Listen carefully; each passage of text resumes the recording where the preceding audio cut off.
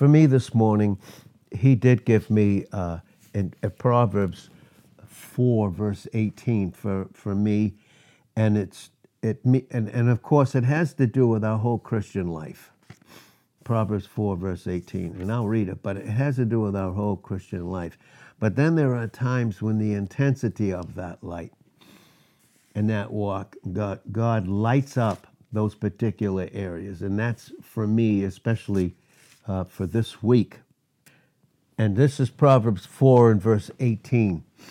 And this is what it says. I'll read it from the Amplified Bible. It says, "But the path of the uncompromisingly just and righteous is like the light of dawn that shines more and more, brighter and clearer, until it reaches its full strength and glory in the perfect day to be prepared." And this, of course, when we understand this about who we are in Christ, that has to do with this particular scripture, and I'll read this morning in 1 Corinthians 13, verse 11. It says, "When I was a child, I talked like a child, I thought like a child, I reasoned like a child. Now that I've become a man, I am done with childish ways and have put them aside. For now we are looking in a mirror that gives only a dim, blurred reflection of reality as in a riddle or enigma. But then, when perfection comes, we will see in reality and face to face. Now I know in part, imperfectly, but then I will know and understand fully and clearly, even in the same manner that I have been fully and clearly known and understood by God." So faith, hope, love abide. Faith, conviction, and belief, respecting man's relation to God and divine things. Hope, joyful and confident expectation of eternal salvation. Love, true affection for God and man, growing out of God's love for and in us. And so, as the word was posted this morning, sometimes we are in these dark circumstances and situations, and they're only dark and seen that way only through natural perception. And natural perception simply means, even for us as Christians, when we function in the flesh, we function naturally, but when we function in Christ, we have the full light. And see, so what he does on this path, what he does is he lights each step. He doesn't skip a step in our growth in 2 Peter 3 and verse 18. There's not a step that he skips. Jesus himself walked that path, as was put on the word this morning in 1 Peter 2:21. He has gone ahead of us. He's walked and walked in every single step that he has called you and I to go to. And in each step that we take, and that step that we take is faith obedience on his word. And remember, faith, which is absolute dependence upon Christ and his word, his way, his will, that he fulfilled for us. Faith is never a leap into the dark. Faith is taking steps on the most solid foundational truth. Again, that's Hebrews 11:1. Faith is the substance, the substantiation, the title deed of things not seen, but even more certain than the things that we don't see. Because the things that are seen in 2 Corinthians 4 and verse 18, the things that are seen are temporal. Things that are not seen are eternal. So we have his eternal light leading us in this pathway in time to bring us ultimately with him in the full light of meeting him face to face and seeing him face to face. And so, again, in that time, there's many voices. There's many voices where the enemy will come in.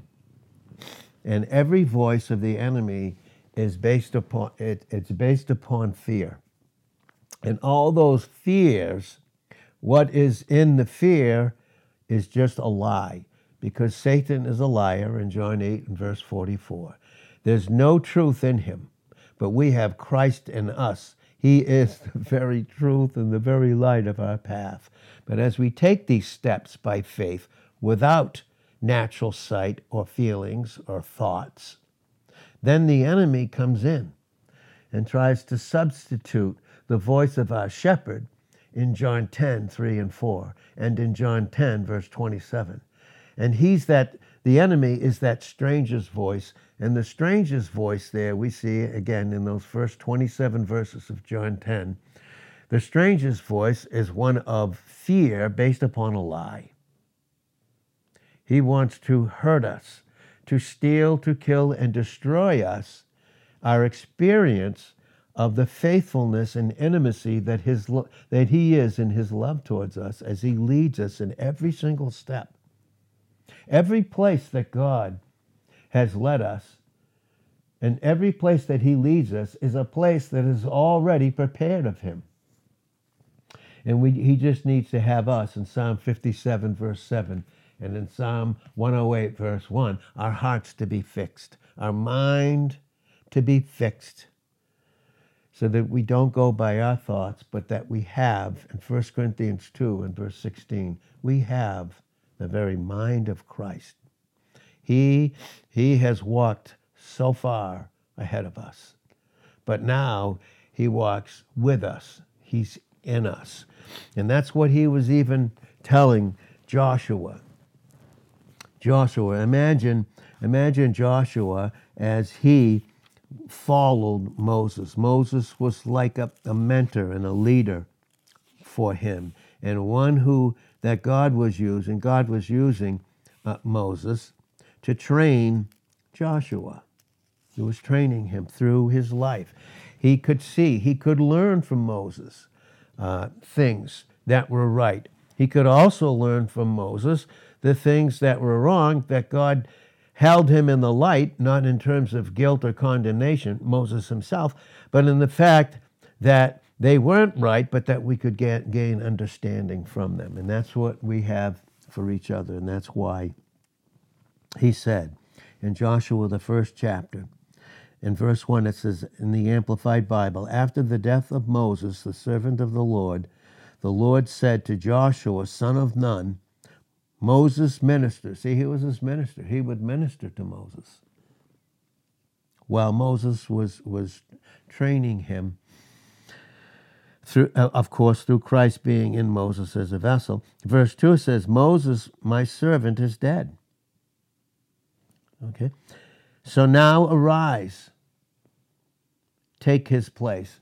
And of course, not in the sense that he could ever take the place of Moses, but that God was calling him to take his own proper place and relying on God now. He had Moses for him for a while to teach and train him. But then God, what he does, and even Hebrews 13, verse 7 brings this out clearly, there are leaders that were our teachers. But so that we would not rely just on them alone, but that we would rely on Christ alone, he took certain ones home. But now we still have them, thank God. We have these leaders that are to follow, and as they follow Christ. We have these in Hebrews 13:17. So there are those that have gone home to be with the Lord. I know, like especially Diane and I and Barbara and some of us older folks that's been around for a while, God had servants, and they gave us the word. They invested in us, precious men and women, and they've gone home to be with the Lord. But what God gave us through them was to teach us to rely on Christ. And so he removed them.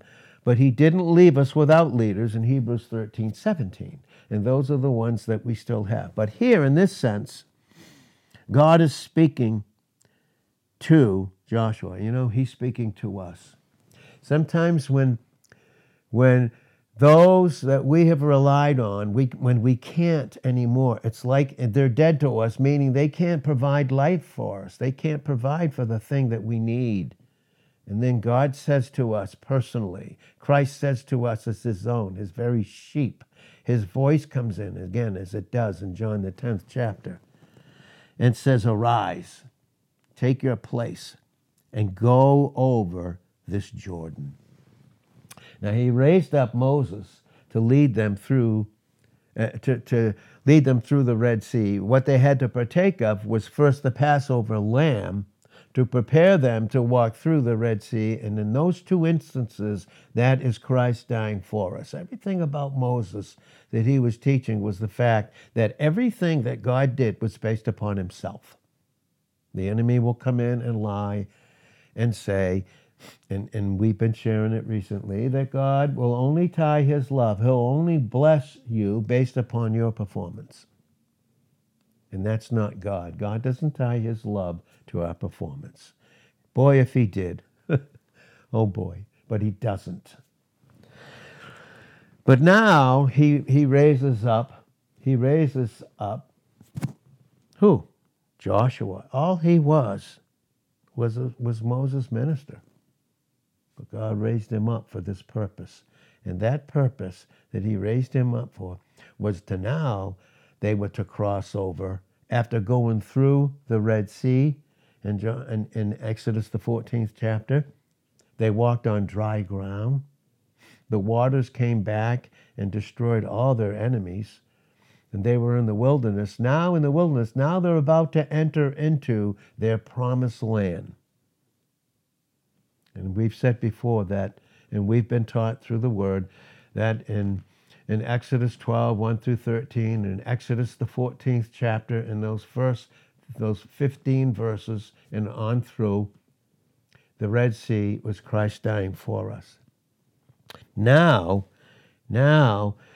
we're to enter into the promised land. But here, the Jordan River was overflowing. How could they get through? How could they get through? Moses and Joshua were both types. They themselves were not the type apart from the fact that God was doing a work in and through them that had to do with his Son, who would come thousands of years into the future and fulfill all these types. You see, they failed. We as leaders fail, and God forbid that we should do so. And when we do, thank God that we have his grace. Not to live in sin, but it's the answer to it. But he raises up him now to cross over into the promised land. And God has given us, many of us leaders, that teach us all about the promises that are in Christ. They are settled. And in 2 Corinthians 1 and verse 20, all the promises of God in Christ Jesus are yes, settled, and amen. Nothing can change it. Nothing can change his love for us that's accomplished. But here, he raised up Joshua to do this. I mean, can you imagine if he looked by sight? Here is this river. It's impossible. How are you going to get over millions of people through this when this river is overflowing? It's just by sight impossible. But he said, not only am I going to lead you and you're going to follow me, but you're going to lead all this people into the land which I am giving to them, the Israelites. This is what he said to Joshua. I remember he gave me these verses back in 1983. I remember I was 1 year married. Back in 1983. He gave me these verses in the midst of a very difficult and troubling time for me personally. And this is what he said, and God speaking that to us this morning with Proverbs 4 and verse 18, that path that is lit up by who Christ is. But Joshua 1:3 says, every place upon which the sole of your foot, your walk, right in the midst of spiritual warfare, in Ephesians 6:15, we have our feet shod with the preparation of the gospel of peace, meaning we have peace with God ourselves. It's not so much we're preaching it, and of course we can't do it effectively unless we have that peace, that settled peace and assurance, and that complete trust in him. But we walk with our feet shod with the preparation of the gospel of peace. And he said, every place upon the sole of your, that the sole of your foot will tread, that have I given unto you, as I promised Moses. From the wilderness and this Lebanon to the great river Euphrates, all the land of the Hittites, Canaan, and to the great Mediterranean Sea on the west will be your territory. He also said this to me. This is very important to me now, too, as I face certain things that I would in no way naturally ever go. We said recently in our talks, in the times with the men and with Mike, he said to Peter, after he told him to feed my sheep, feed my lambs, feed my lambs in John 21:15-17, then he said to him, I'm going to carry you to a place where you would never go. The places that he has ordained for us, we would never go, but he never had it for us to go alone because Jesus went there first. That's why it says in Isaiah 30, verse 18, he's waiting to be gracious. Sight tells us to be afraid. Sight tells us everything seems dead now. All those promises, all those scriptures, all that counsel, now by sight seems to be dead. It seems to be that way. But no, he said to him, no. And he said this to me a long time ago, and boy, is he bringing it up to me for this week in Joshua 1:5. No man will be able to stand before you all the days of your life, meaning that no man can get in the way of God's plan, his purpose, and his work for you when we trust him, when we fully trust him. See, we're not trusting man. See, we're not trusting each other apart from Christ. We're trusting Christ for each other. When we say we can't trust another believer, all we're trying to do is do it in the flesh when we see things in the flesh and in natural sight. Because we know in 1 Corinthians 2:14, the natural man receives not the things of the Spirit of God, because they're foolishness unto him, neither can he know them. But because they're spiritually discerned by God the Holy Spirit. But he said, no man in Joshua 1:5 will be able to stand before you all the days of your life. As I was with Moses. Was God with Moses? He's telling us this morning, I want you to look back at my faithfulness. Was God faithful to Moses? Will I not be faithful to you? Is God a respecter of persons? Does he respect them? Is he a respecter of persons? No. All through the scriptures, no. As I was with Moses, so I will be with you. I will not fail you or forsake you. So be strong. Be confident. Yeah, in the everyday, mundane details of life, God's training us. You know, he trained Elijah. Who would have thought that God would train Elijah, a prophet, by being so poor, having him such poor condition, where even a dirty bird, a raven, would have to feed him. He couldn't even do it himself, but it was preparing him to completely depend upon God by absolute faith and not any other thought than the word, not any other emotion, not bad emotions, not going by good or bad emotions, just going by faith alone in the person and work of Christ that he's accomplished. And so he said, I will not fail you nor forsake you. Be strong, confident, of good courage, for you will cause this people to inherit the land which I swore to their fathers to give them. Only you be strong and very courageous, that you may do according to all the law. And of course, the law in that sense was just the word and obedience. It wasn't the 10 Commandments. They could never keep them. No one ever did, only other than Christ. And what he did for us as a church is bring us so far above the 10 Commandments, but did not skip them, by the way. Turn not from it to the right hand or to the left. When you hear a voice on your right or to the left, voices, these accusations that God's going to fail you. This is too dark. There's no way through this. That you may prosper where you go. This book of the law. And of course for us, it's that law that Christ has fulfilled in Romans chapter 8, verses 2 and 3. The law of the Spirit of life in Christ Jesus has set us free from the law of sin and death, the law of fear, the law of doubt, the law of worry, the law of anxiety. The book of the law will not depart out of your mouth. And he was teaching Elijah, had him by a brook. How's he going to? God had led him. Was it God that led him to a brook? A little brook? And then that brook dried up? You mean God would cause a bird that to the Jews, a raven was a dirty bird? A raven. And when you study about ravens, they don't even feed their young. They feed themselves first. And if anything's left over, they'll feed it to their young. And yet here are these birds, these selfish birds, under the command and control of our Savior, bringing him food. Bringing him food. Then we see that little stream dried up. Then God told him to go. Get up and go now. I don't see. Where do you want me to go? I don't see. Just go. Just trust me. So he goes forward. Then he meets a widow woman. Isn't that interesting? Here's all this trouble. Here's all this trouble that he is in the midst of, his own personal trouble. And yet God still, in God's own way, not the way we want, but God's own way, and that way always is to teach us dependence upon him. Continual dependence on his love.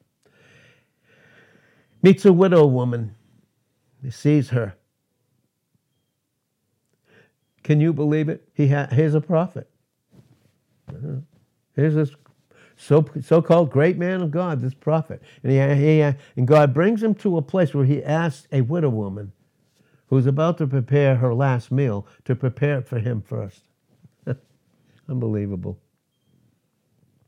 And then she says, well, there's just enough for me. There's just enough meal and oil for me and my son to eat, and then we're going to die because there's nothing left for us. We're just going to die. In the midst of our circumstances, by sight, looks like we're going to die. Looks like we're going to die. Everything's over. God's promises, God's plan, God's call, what he's going to do with us.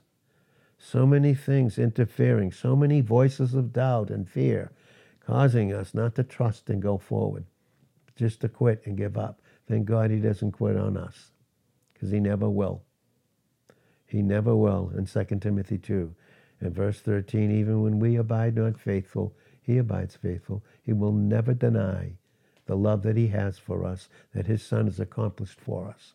He'll never leave us nor forsake us. In Hebrews 13, verse 5, triple salutation, he'll never leave us nor forsake us. That woman had to act, and he brought Elijah, a prophet, and a little widow woman to the same place of having to depend on him. She did it by faith. And for 2 years, that little bit of meal, when we obey what we put in his hands, the little bit, what we put in his hands. And you may not think, and I may not think we have anything to give him. And he has to reduce us down. We don't have anything to give him. I can't face the circumstance, the situation without you, God. It's no hope in it, but our hope is in you in Colossians 1 in verse 27. And hope doesn't make us ashamed, because in Romans 5:5, you have poured out your love on us. It didn't run out for 2 years. It fed this prophet. He led a prophet to minister to a widow woman and her son, and she ministered right back. They both had to depend on him. Just what Joshua had to do too. Just what you and I have to do too this morning. And I just want to read these scriptures, and God's been giving these to me because the enemy wants to blanket us and overwhelm us and smother us with fear, dread, overwhelm us. He does with fear, and especially at certain times when the darkness is just about to break and the light is going to shine. Then he comes in with his lies, his fear, and projections of doubt and fear, and all because of our past sins and what we did presently in our past sins, that God won't be faithful to us. Well, here's the scriptures. Here are the scriptures, and these are the ones that God has given me.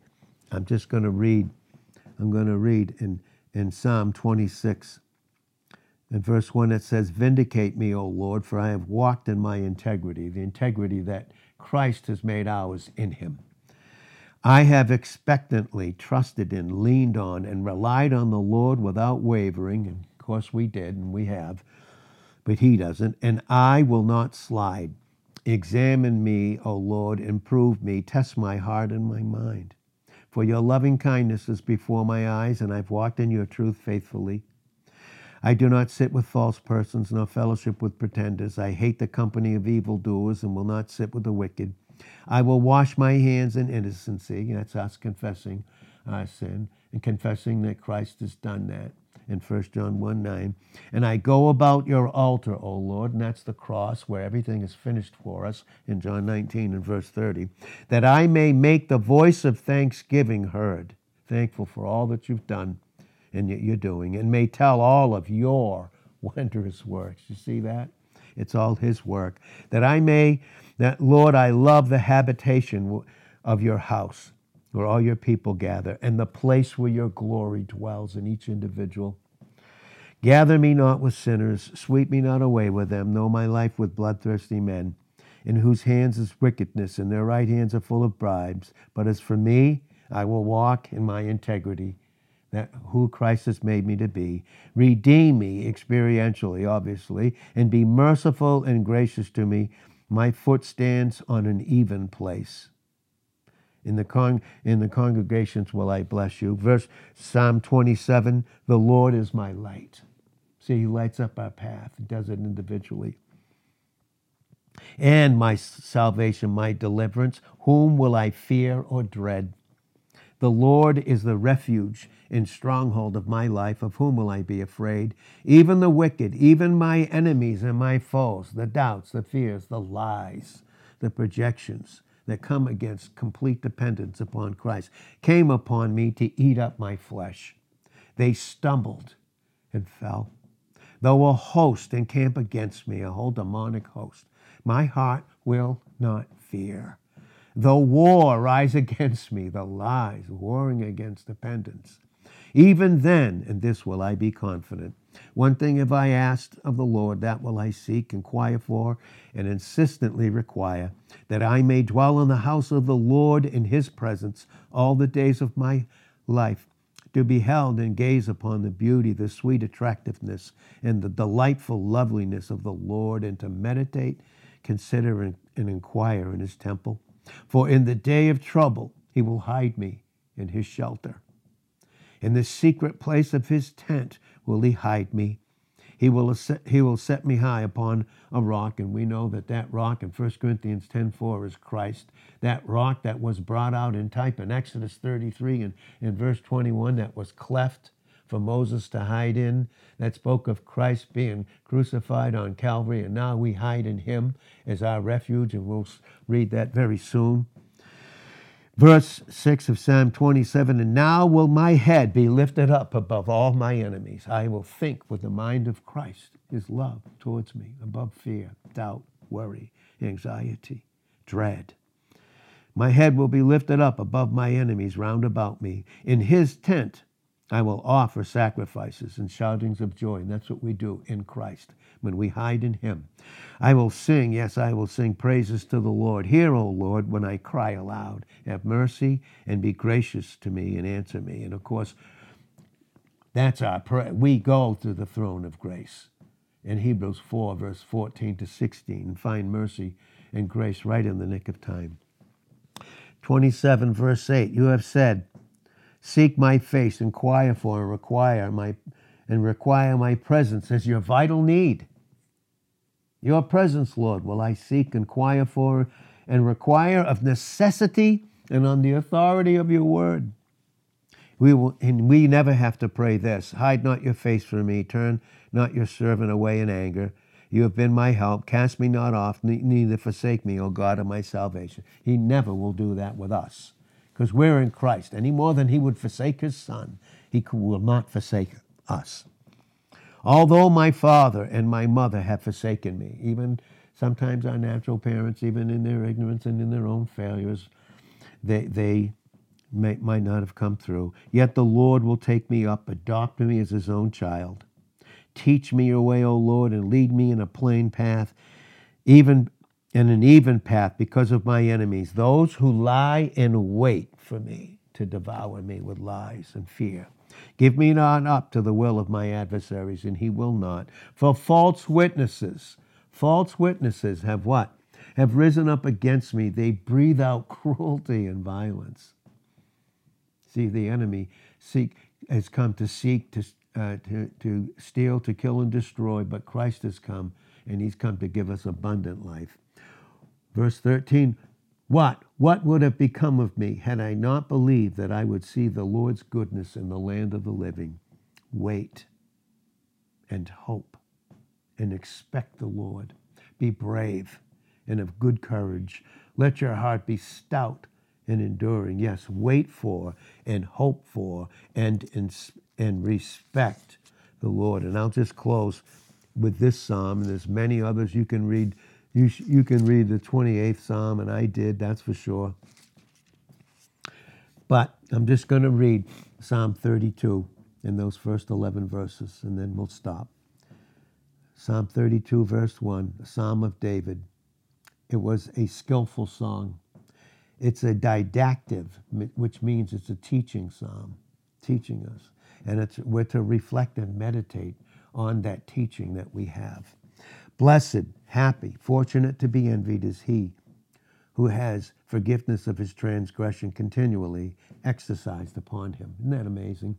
Whose sin is covered. Ours is more than covered, it's dealt with.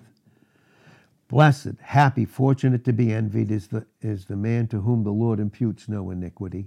The enemy will say, yes, God is doing this because of your sin.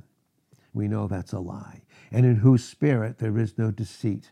When I kept silent before I confess, and that's David. See, he wrote Psalm 51 before he wrote Psalm 32.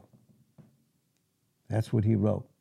Because until he confessed it in Psalm 51, verses 4 and 5, this was his experience. But when he said in Psalm 32, verse 3, when I kept silence before I confessed my sin, and you dealt with areas. You see, God leads us to areas where he's not going to hold us accountable for the sin, but hold us accountable in terms of confessing it and not speed bumping it and going over it.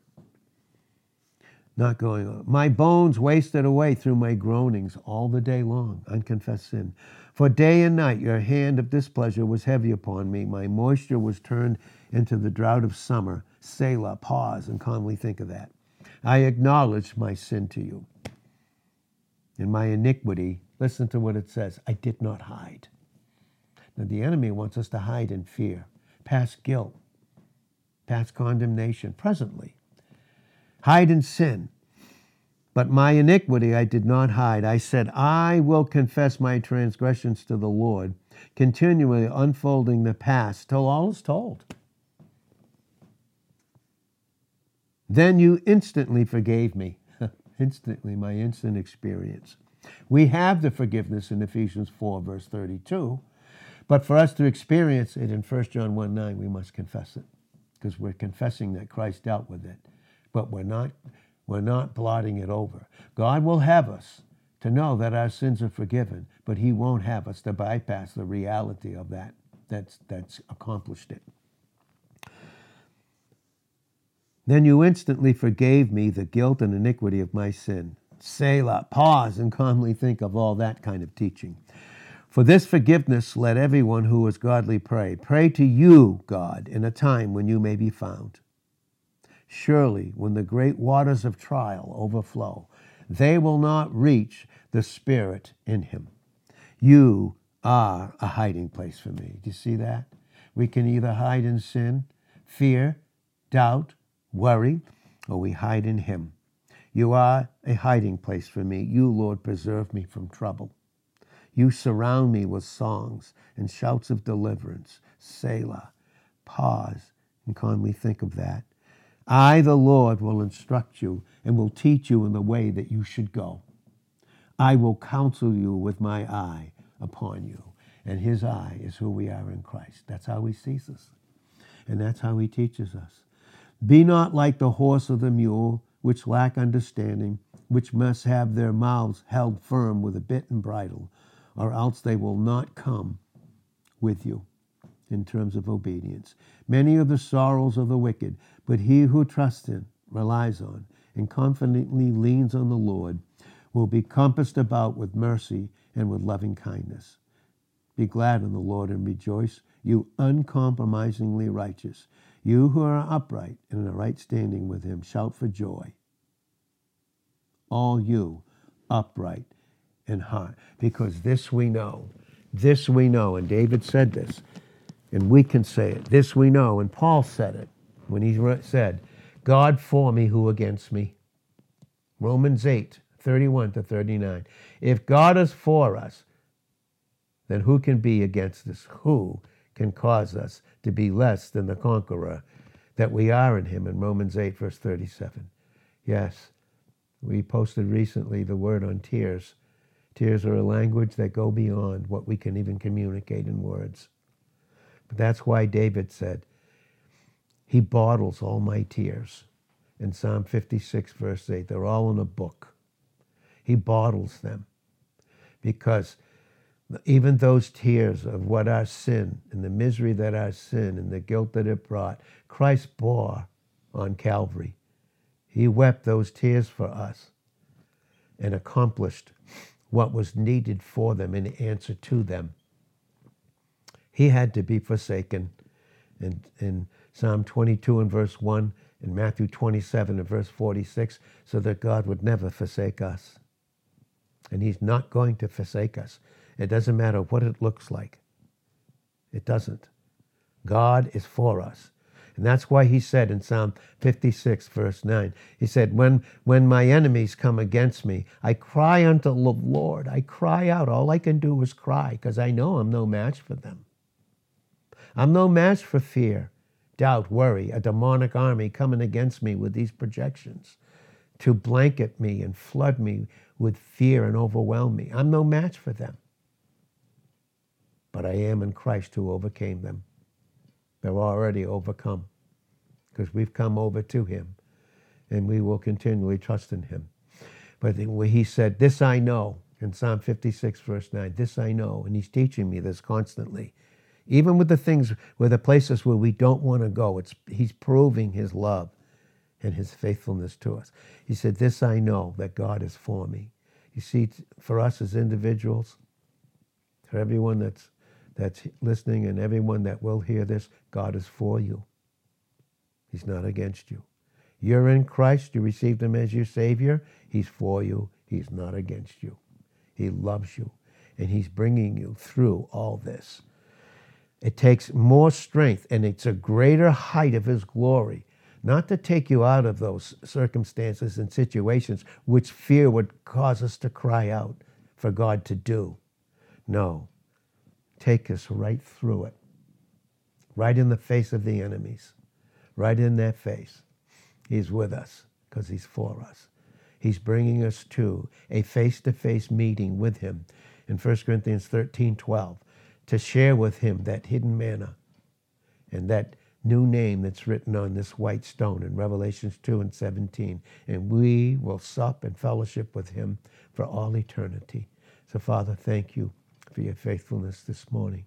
Keep us strong in the strength that's in Christ Jesus. And you have to keep us weak so we won't go by the strength of lies and our own plans. You have to weaken our strength in Psalm 102, verse 23, and shorten our days in the way when we don't rely on you. When you, in those areas where we would want to run and hide and get away from, right in those, you have portions of grace and strength for us in Psalm 68 and verse 28. And then we can say with you in Joel 3:10 and 2 Corinthians 12:9, let the weak say, the Lord is my strength. I'm strong in him who's for me and will never leave me nor forsake me. And so, Father, thank you in Jesus' name. Amen.